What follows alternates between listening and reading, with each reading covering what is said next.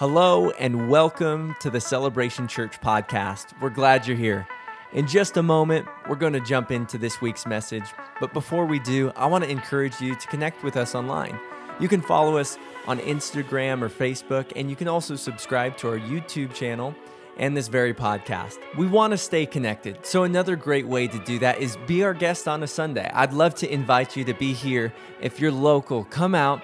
We want to meet you, get to know you, worship with you. We'd really enjoy your company. And without further ado, let's jump into this week's message.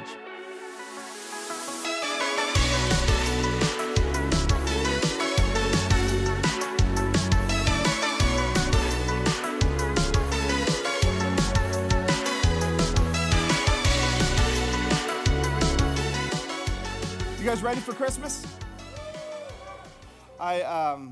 Anybody else get their tree? I got a tree. Anybody else get a tree? I got a couple people. Did anybody use a chainsaw to cut their tree, Terry? That's cheating. It's cheating. If you don't use an axe or a handsaw, like a bow saw, you're cheating. But I love Christmas time. I love the anticipation that Christmas builds. I think it's a lot of fun. I remember as a little kid always just wondering what was under the tree. And I was the little guy that would attempt to open packages, like get your fingernail under there, and you grow your fingernails out in December so you can get up under there and try to open up the packages to see what it was. I would always get caught because I just didn't do a good job. They'd always be ripped and mom and dad would know. It's just how it was. My son, my kids, they've kind of tuned in to how Christmas works. And so we've discovered they've already, on Amazon, they already have like wish lists on Amazon. Like they're going to get like $7,000 worth of stuff. Not going to happen. It's not going to happen. My youngest, I took him out hunting and he said, Dad, seriously though, I mean, you can tell me, did you get any of us kids an Xbox? You can tell me, did you get the family an Xbox? I was like, dude, you guys are on video games too much anyway. It's never going to happen. Like, it's not going to happen. You're such a mean dad. No, go play outside. It was fun. That hunting trip with them was a lot of fun. We just went for like 2 days. And hunting with a 10-year-old is just a little different. And it brings me back to when I would hunt with my dad. I remember when I was 10 and I would go hunting with my dad, we never got anything. We would like wander and my dad would be like, he'd be like, there's a deer. And I didn't see the deer. I never saw the deer. Now I know why. Because every time we're sitting and waiting, every time we're trying to be sneaky, there's fidgeting, there's breaking branches, there's singing songs. Like it's just too much to wait. It's hard to sit still. It's hard to sit still, and it's really hard to wait.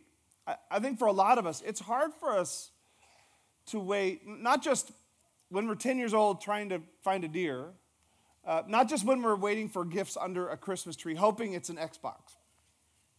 But I think it's really hard for us to wait for,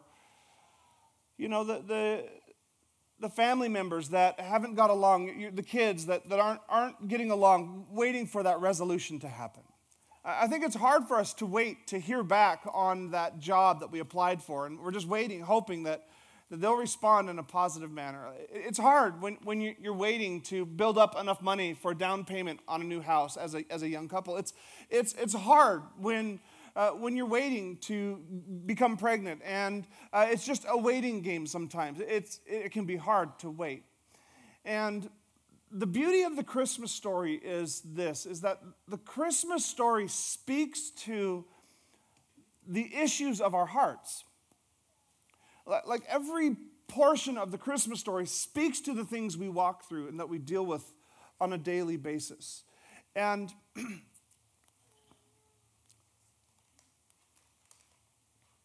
I only have 15 minutes left. Okay, I just started. Maybe I'm going way too slow. Sorry. But the Christmas story speaks to those issues of the heart.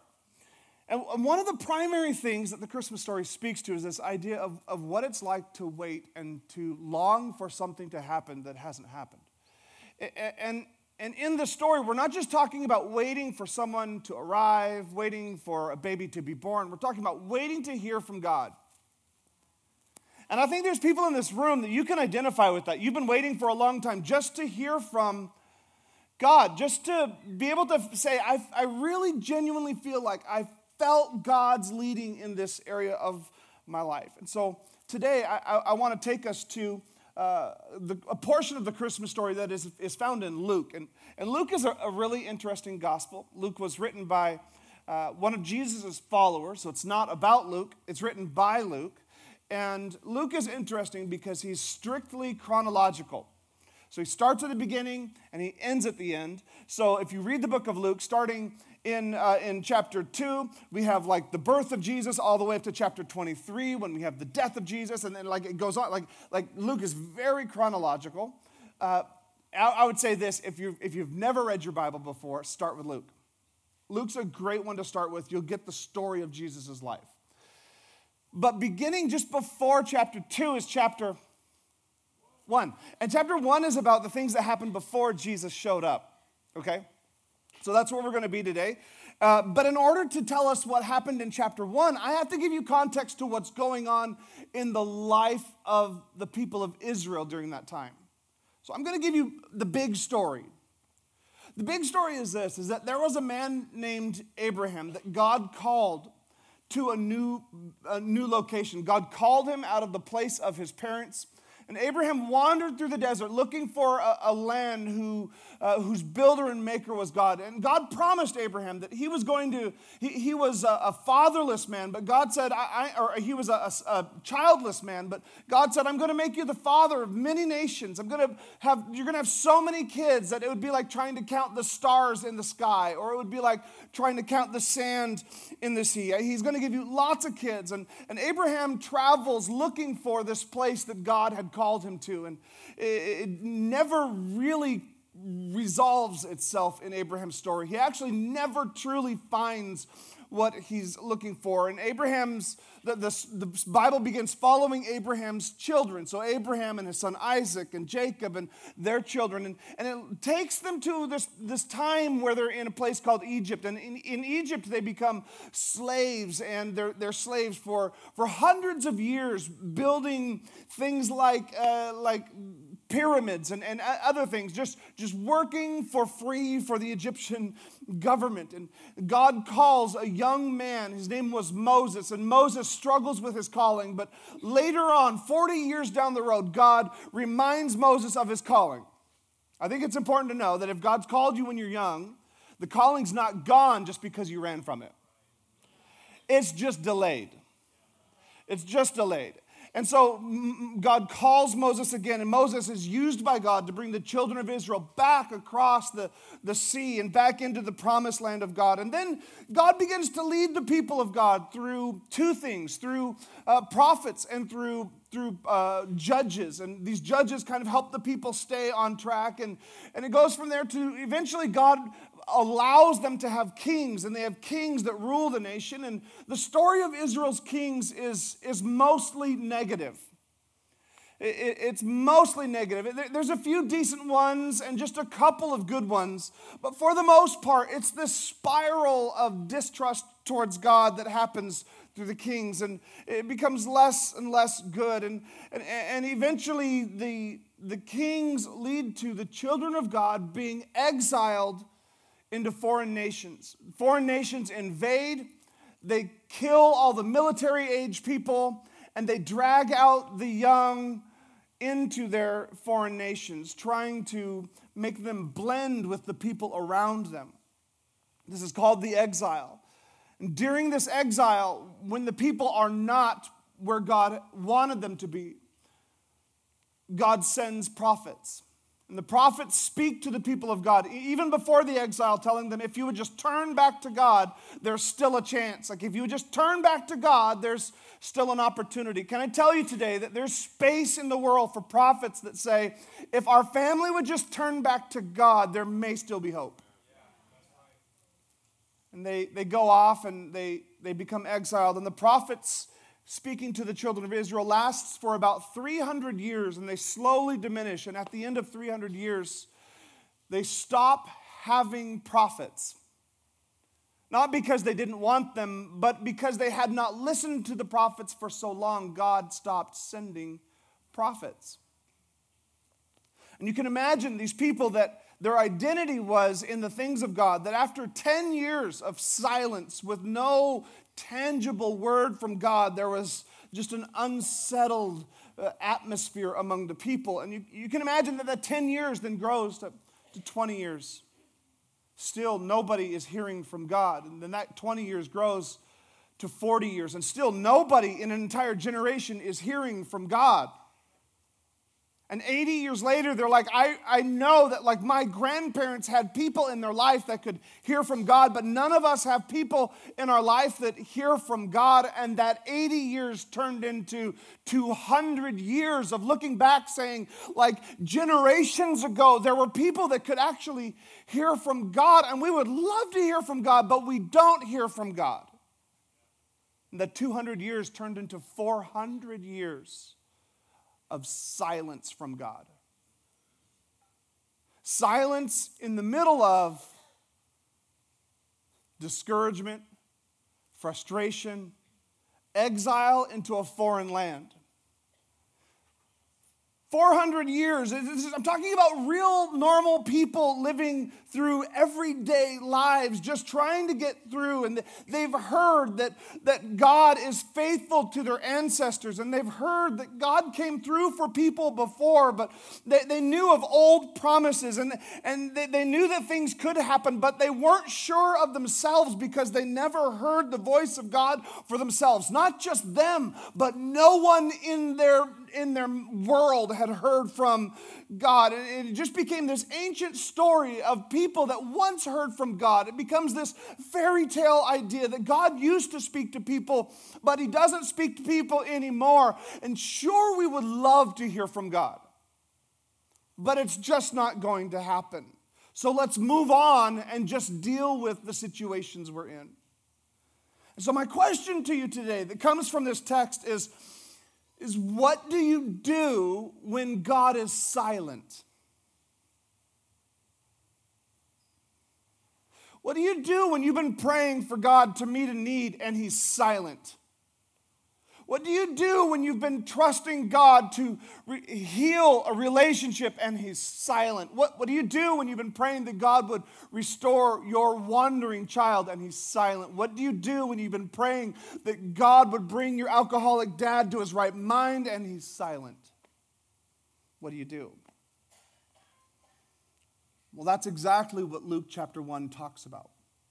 It says it like this in Luke chapter 1, verse 5. It says, when Herod was king of Judea, there was a Jewish priest named Zechariah, and he was a member of the priestly order of Abijah, and his wife Elizabeth was also the priestly line of Aaron. What's interesting, this is just for the Bible, if you're a Bible nerd or a history nerd, it's important that it says Herod, and it's important that it tells us he's from a priestly line, and his wife is also from a priestly line.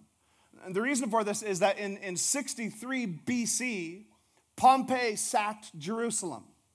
And when he sacked Jerusalem, Rome took over the area of Judea and over Jerusalem. And when Rome took over, they actually installed a king. He was a very wealthy merchant. He had a monopoly on the entire spice trade in the entire world. In fact, they say he was the wealthiest man that has ever lived. The scholars would say if you were to take the money that Herod the Great had in his day and you were to bring it to today's money, scholars like to joke and say Bill Gates would mow his lawn.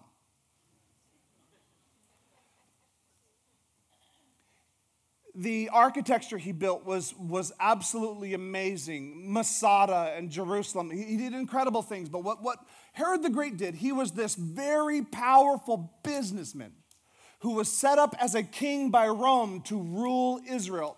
What he did is he married a Hasmonean, or he married a Seleucid, not a Jewish woman, but a person that was from the area. And then he set himself up as the ruler by besieging Jerusalem. And when he conquered Jerusalem, he put in his own priests to run the temple.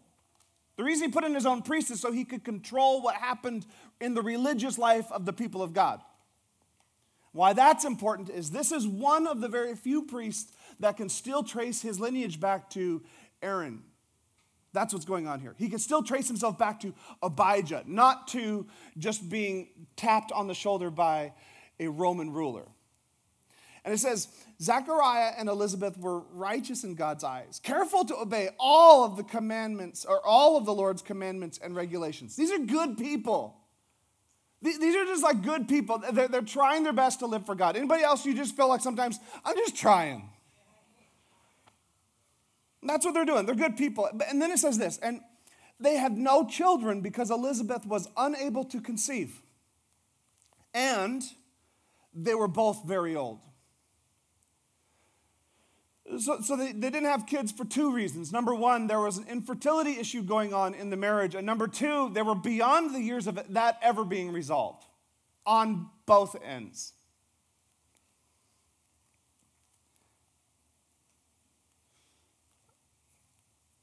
They'd been through a long season of life wishing that they could have children. They had been identified by their struggle of hoping to have children one day. In a culture that kids were everywhere. Kids were considered a quiver. And if you're supposed to be a man of God and you can't even have a child, there must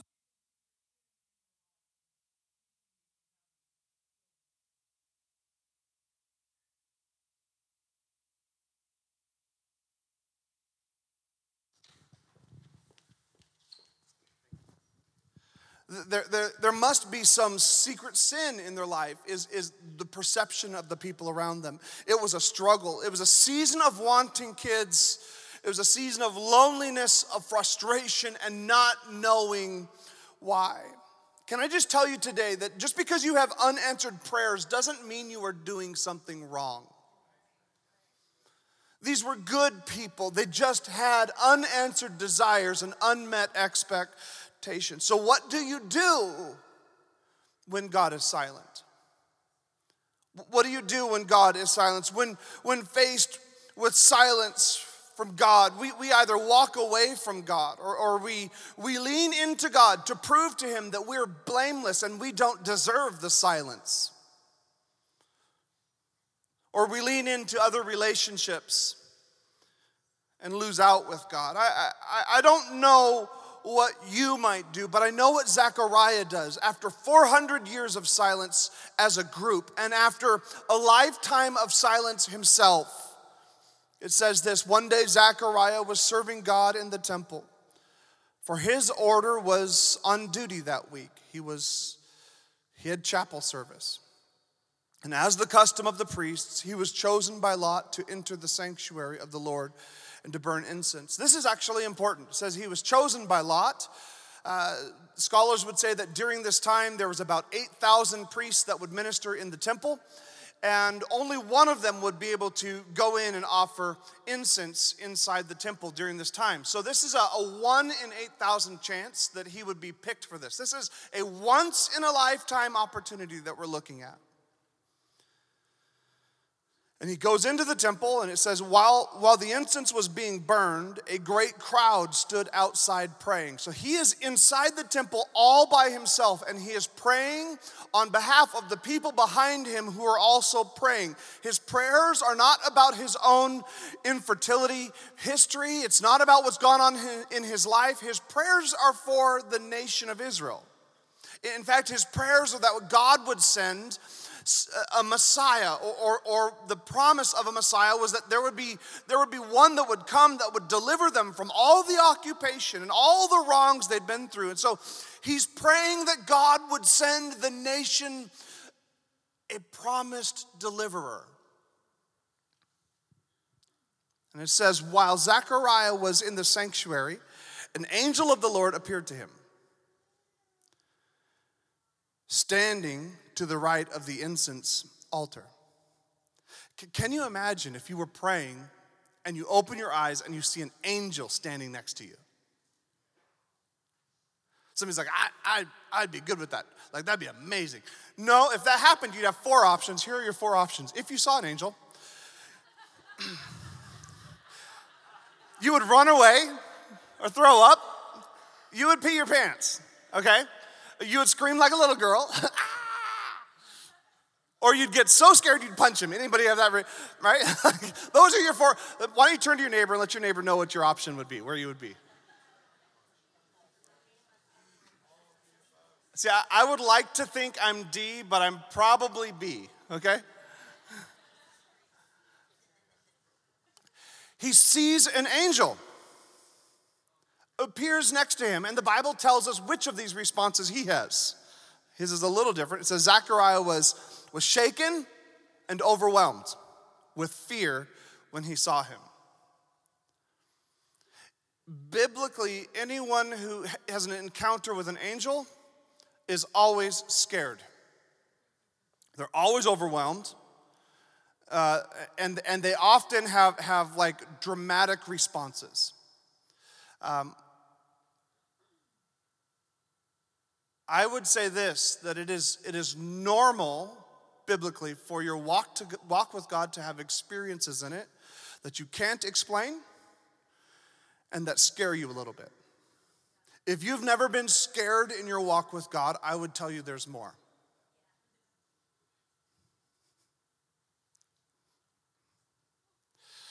It says Zechariah was shaken and overwhelmed with fear when he saw him, but the angel said, "Do not be afraid, Zechariah. God has heard your prayers. Your wife Elizabeth will give you a son, and you are to name him John. You will have great joy and gladness, and many will rejoice at his birth, for he will be great in the eyes of the Lord." I think it's interesting that it says, the Lord has heard your prayers, and then he gives him a child. I'm just saying, the Bible says that he is old in age. In that day and age, he was probably at least 60 years old, which may not be old in our culture, but was old in his culture. He was not praying to have a child. He wasn't in the temple praying that he could have a child, but it does say that God heard your prayers, and so you're going to get a child. What does this mean? It means that the prayers that he didn't pray as an old man, but he did pray as a young man, God did hear them. The prayers that he prayed in his 20s and 30s, hoping for a child, were heard by God. They just weren't answered until later. I'm telling somebody today, do not grow weary in doing well. Don't grow weary in praying prayers when it feels like God is silent. God hears your prayers. And that's the very nature of prayer. It's a call out to God, and by its very nature, there's a response from God. He hears the prayers of a young man and answers them to an old man. It says this, it says, you will have great joy and gladness, and many will rejoice at his birth, for he will be great in the eyes of the Lord. And he must never touch wine or alcoholic drinks, and he will be filled with the Holy Spirit even before his birth, and he will turn many Israelites to the Lord their God, and he will be a man with the spirit and power of Elijah, and he will prepare the people for the coming of the Lord. He will turn the hearts of the fathers to their children, and he will cause those who are rebellious to accept the wisdom of the godly. Come on, that would be incredible. This incredible experience he has with an angel. And Zechariah's response is very appropriate. His response is, Zechariah said to the angel, "How can I be sure? How can I be sure this will happen? I am an old man now, and my wife also is well along in years." I think it's hilarious because he's saying, "Oh, hold on. I just had a God encounter, but I need to know how this is going to work." Because mama is old, okay? Like we had this issue when we were young.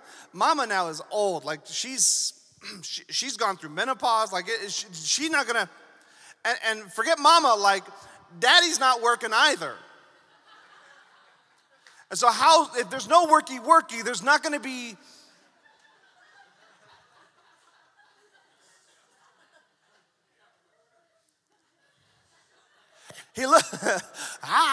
He's in the Word. He's like, "I'm sorry, angel guy, but here's the deal. Like, she's gone through menopause, and they haven't invented a blue pill yet. Like, this is not gonna happen." And watch what happens in your Bible. The next thing, the angel gets mad. The angel gets furious. Watch this. I'm going to do it in the voice I'm imagining. Imagine like glowing eyes, like electric lightning bolts. The angel says, then the angel said, I am Gabriel. I stand in the very presence of God. He's angry. It was he who sent me to bring you this good news. He's like, I'm an angel. How dare you? Shut up. And he's like, P.S. He says, it's gonna happen. Like, it's gonna happen. Like, it's all gonna, he says, but then he says, but now since you didn't believe what I said, you will be silent and unable to speak until the child is born. And then there's the P.S. He says, P.S. My words will certainly be fulfilled at the proper time. He's like, don't backtalk me. Don't sass me. I'm Gabriel. So what happens is he gets this, his mouth is shut. He can't talk. The Bible says he goes mute. He cannot talk. And he leaves home. And from then on, he's basically learning ASL so that he can communicate to the people around him. It says soon afterward, his wife Elizabeth becomes pregnant and went into seclusion for 5 months. I just think it's like he goes home, and I'm sure his wife was like, so how did it go at work, Gabe? Like how did it go at work, Zechariah? And he's like doing hand motions. He can't talk about how amazing it was. He's telling her, like, I saw this angel with glowing eyes, like lightning bolts. Oh, he's like yelling. She's like, oh, you saw like a magpie. Like, what are you doing? He's like, no, angel, like halo from. And he's like, well, what did he tell you to do? And then he's got hand motions to describe what the angel tells him to do.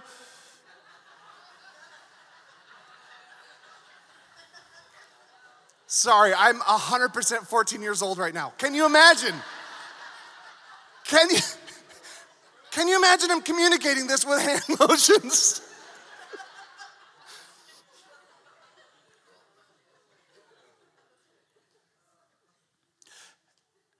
And for him to obey what the angel told him to do, they had to do something that never worked before.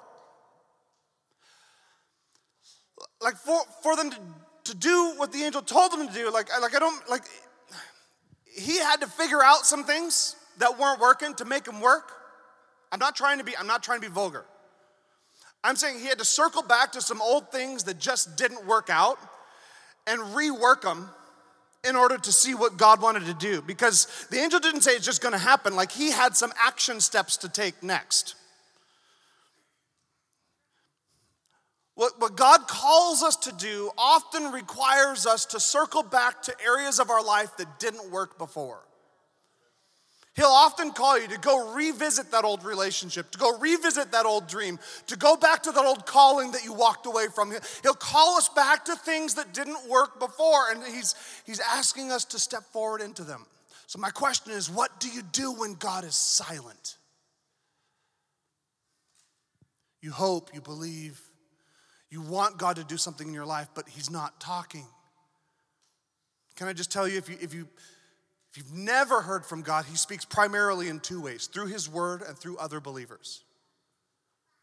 But if you're doing that, you're reading your Bible, like this is not like okay, go get your Bible, go get in a small group, like go and pray, like that'll solve your problem. I'm saying if you're doing those things, like you've been in the Word of God, like you're not one of these people that's sitting back completely pushed away from the things of God saying, God never talks to me. Of course he's not talking to you. You're not in the Word of God. You're not praying. Like you're not around other believers. But if you are doing that, you're like, I want to hear from God, and so I'm going to get around other believers in a group, and I'm going to read the Word of God to see if he speaks to me through it, and I'm going to pray. And you're doing those things, and God doesn't speak. Then what do you do? What do you do then when you're praying but you're not hearing, when you're reading and not seeing? What do you do when God is silent? Why is God silent? Well, can I just tell you that God always had a plan? In Zechariah's situation, God always had a plan, both for the nation of Israel and for Zechariah as an individual. It says this in Galatians 4, verse 4. But when the right time came, God sent his son, born of a woman and subject to the law. It says at the right time, God did what he was going to do. That word right time, it's the idea of like a pregnant moment, like a moment filled with anticipation of what's going to come. Like God has timing.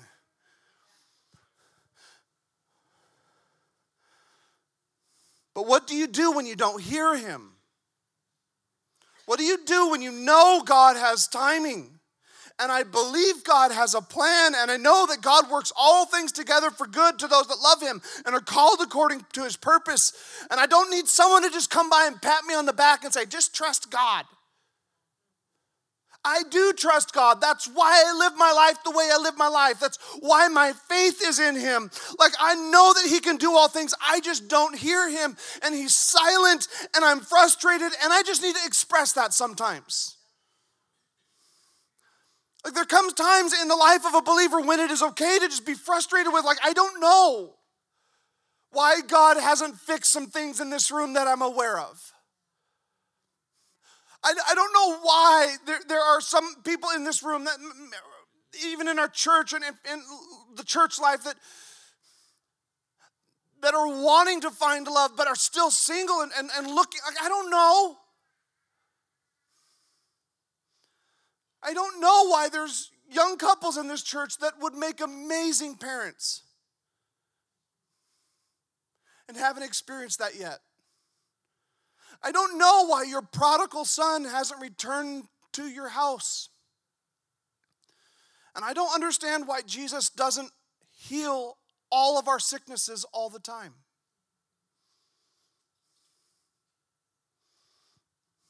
What do we do when we know God can do all of the things I just mentioned, but he's silent? What do we do when we're praying for our marriage, but it feels like God is silent? What do we do when we felt like God called us to be an entrepreneur and we started a business and we're giving it everything we've got, but it feels like God is silent and the money's not there? What do we do? I think even in those moments when I feel like God is silent, I become very much like Zechariah. I want to know how he's going to do it anyway. You know what I mean? Like back to verse 18 when it said, he says, how can I be sure this is even going to happen? How can I be sure that you're going to do anything in my life? Like, yes, I want peace in my life, but how can I be sure that peace is going to, yes, I know you won't tempt me beyond, or won't let me be tempted beyond what I can bear, but how do I know? Yes, I know you'll never leave me and you'll never forsake me, but how do I know that you're never, maybe I'm the only one. But sometimes it just feels like, God, this doesn't make sense. Like, God, this situation is just harder than I thought it would be. Like, God, I'm over it. I need to move on. I need you to move on, or I need me to move on. One of us has to move on. Like, do whatever you've got to do to get me out of this situation, this predicament, this frustration, this roadblock, this unanswered prayer, this difficulty, this hardship, this struggle. Like, yes, I trust you, but I don't like this situation, and I'm over it, and I can't hear you. Nobody else has ever been there? Frustrated.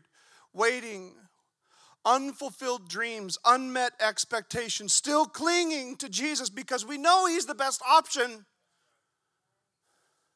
just not hearing anything.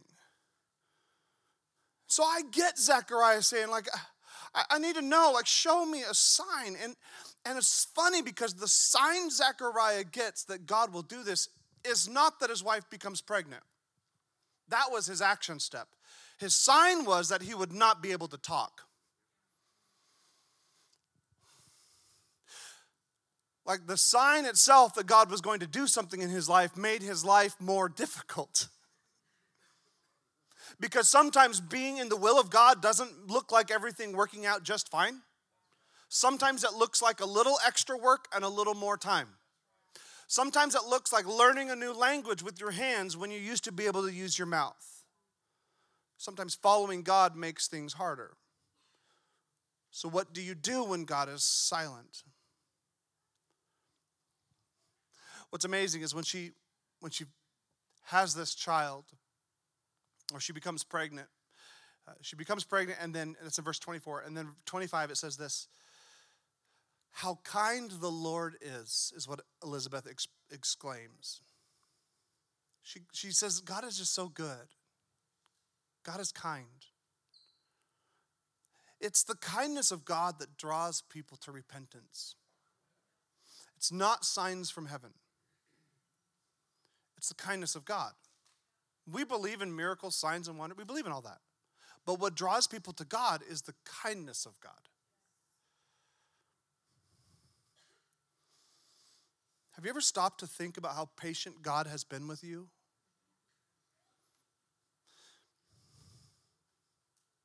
Have you ever stopped to not think just about your problems, but to think about how you've got blessings in your life? Like God has actually provided so much in your life to be thankful for. Have you ever stopped to think that even in the moments when God is silent, his kindness is still so present? And the difficult thing is this, like there's a lot of people that just don't even know the kindness of God. They think life is hard, you pay taxes, and you die. Here's what it says in 1 Corinthians chapter 5, verse 19. It says, for God was in Christ. This is the kindness of God. God was in Christ, reconciling the world to himself. Watch this. No longer counting people's sins against them. That's the kind of God you serve. Not a God that's walking around with a notepad finding everything you did wrong. This is a God that doesn't want that. Not counting people's sins against them. And he gave us this wonderful message of reconciliation. What did he give us? He gave us this message that God is not walking around with a checklist of all the things you've done wrong. He's made a way that he doesn't have to count any sins against anyone. That's good news. So then it says, so we are Christ's ambassadors. That's what you and I are. We're ambassadors. We stand on behalf of God in our families, in our church, in our workplace, in our neighborhood, in city council. We stand as ambassadors for God. It says, God is making his appeal through us. Say that with me. Say it like this. Say, God is making his appeal through me. God doesn't make his appeal through me. He makes his appeal through you. We speak for Christ when we plead, come back to God. What I'm saying is, God has a plan to show the world his kindness. And the plan is to tell people he's not out to hold their sins against them. He's out to wash the sins away. But you are the ones who give the message. Not a preacher on a Sunday. He's kind. He's giving hope. And let me just say, there are a couple times a year when people will attend a church with you. There's 2 times a year when somebody will pretty much always say yes to go to church. One is Easter, and one is Christmas. On Christmas, when you invite someone to church, it's an easy ask. Come, my kids are singing in the church. Come, Grandma. Or come, neighbor, my grandkids are singing. It's an easy ask. And the idea is get your friend or family that you are giving the appeal of God to inside the house. I'm an okay Bible teacher. Our team is amazing at welcoming people and creating a great space for people. The building is amazing.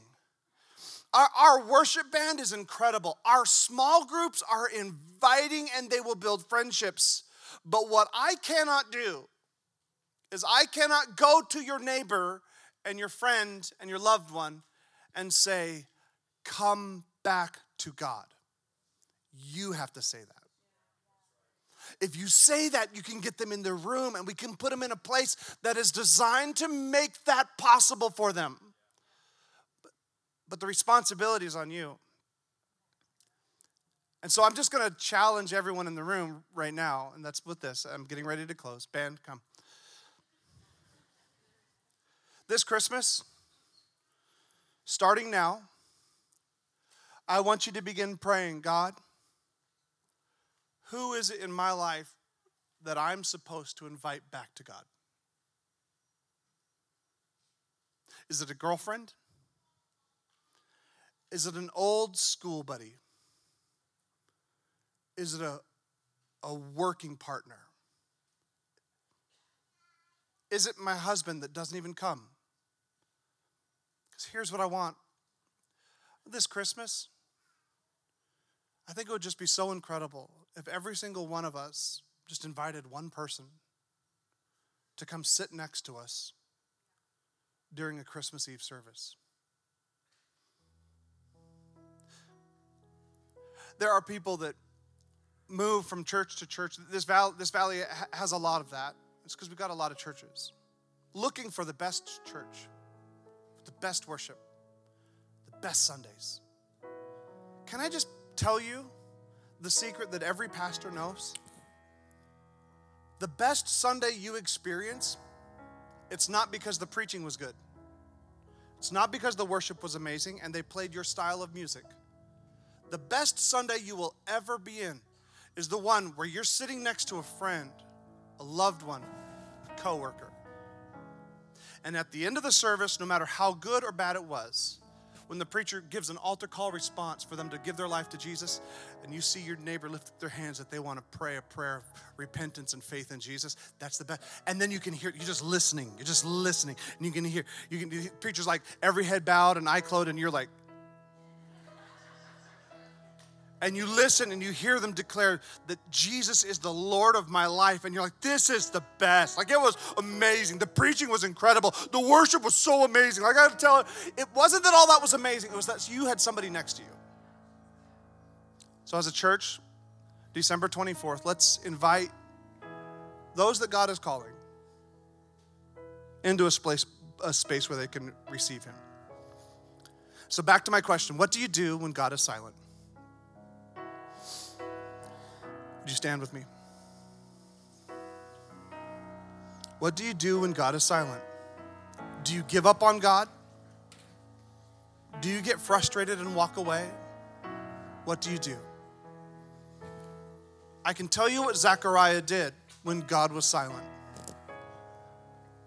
Zechariah said, I will be found in my time and place with God. When God is silent, I will have a time and a place. I will be in the temple, worshiping God, whether I hear him or not. Church, a time and place with God, both corporately, like we have a time and a place every single week here, corporately to worship God. And we also expect everyone in the church to find a time and place in their day to meet with God. That's not for the times when you feel him and hear him. It's also for those moments when you don't feel him and you don't hear him.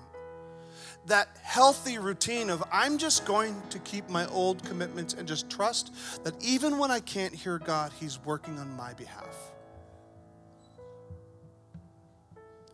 So what does Zechariah do when he can't hear God? He worships him. At this time, I want to invite our prayer team down. If they're here, if they could come on down. Maybe they're not here.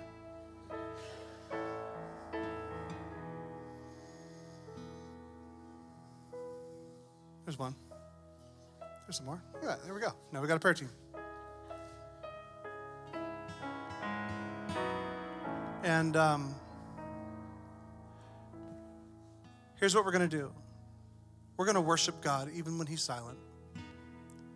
And there's some of you in this room today that for you, what you need is for someone else to pray with you, to trust God with you. If that's you and you came and you have a need, you need someone to pray with you, I want to invite you down to come receive that prayer. But I know also in this room, there are people who you're just ready to give your life to Jesus. You're ready to make him the Lord of your life. If that's you, it's really simple. What we do is we repent and we believe. Repent means we turn away from the things in our life that we think, do, and say that don't please God.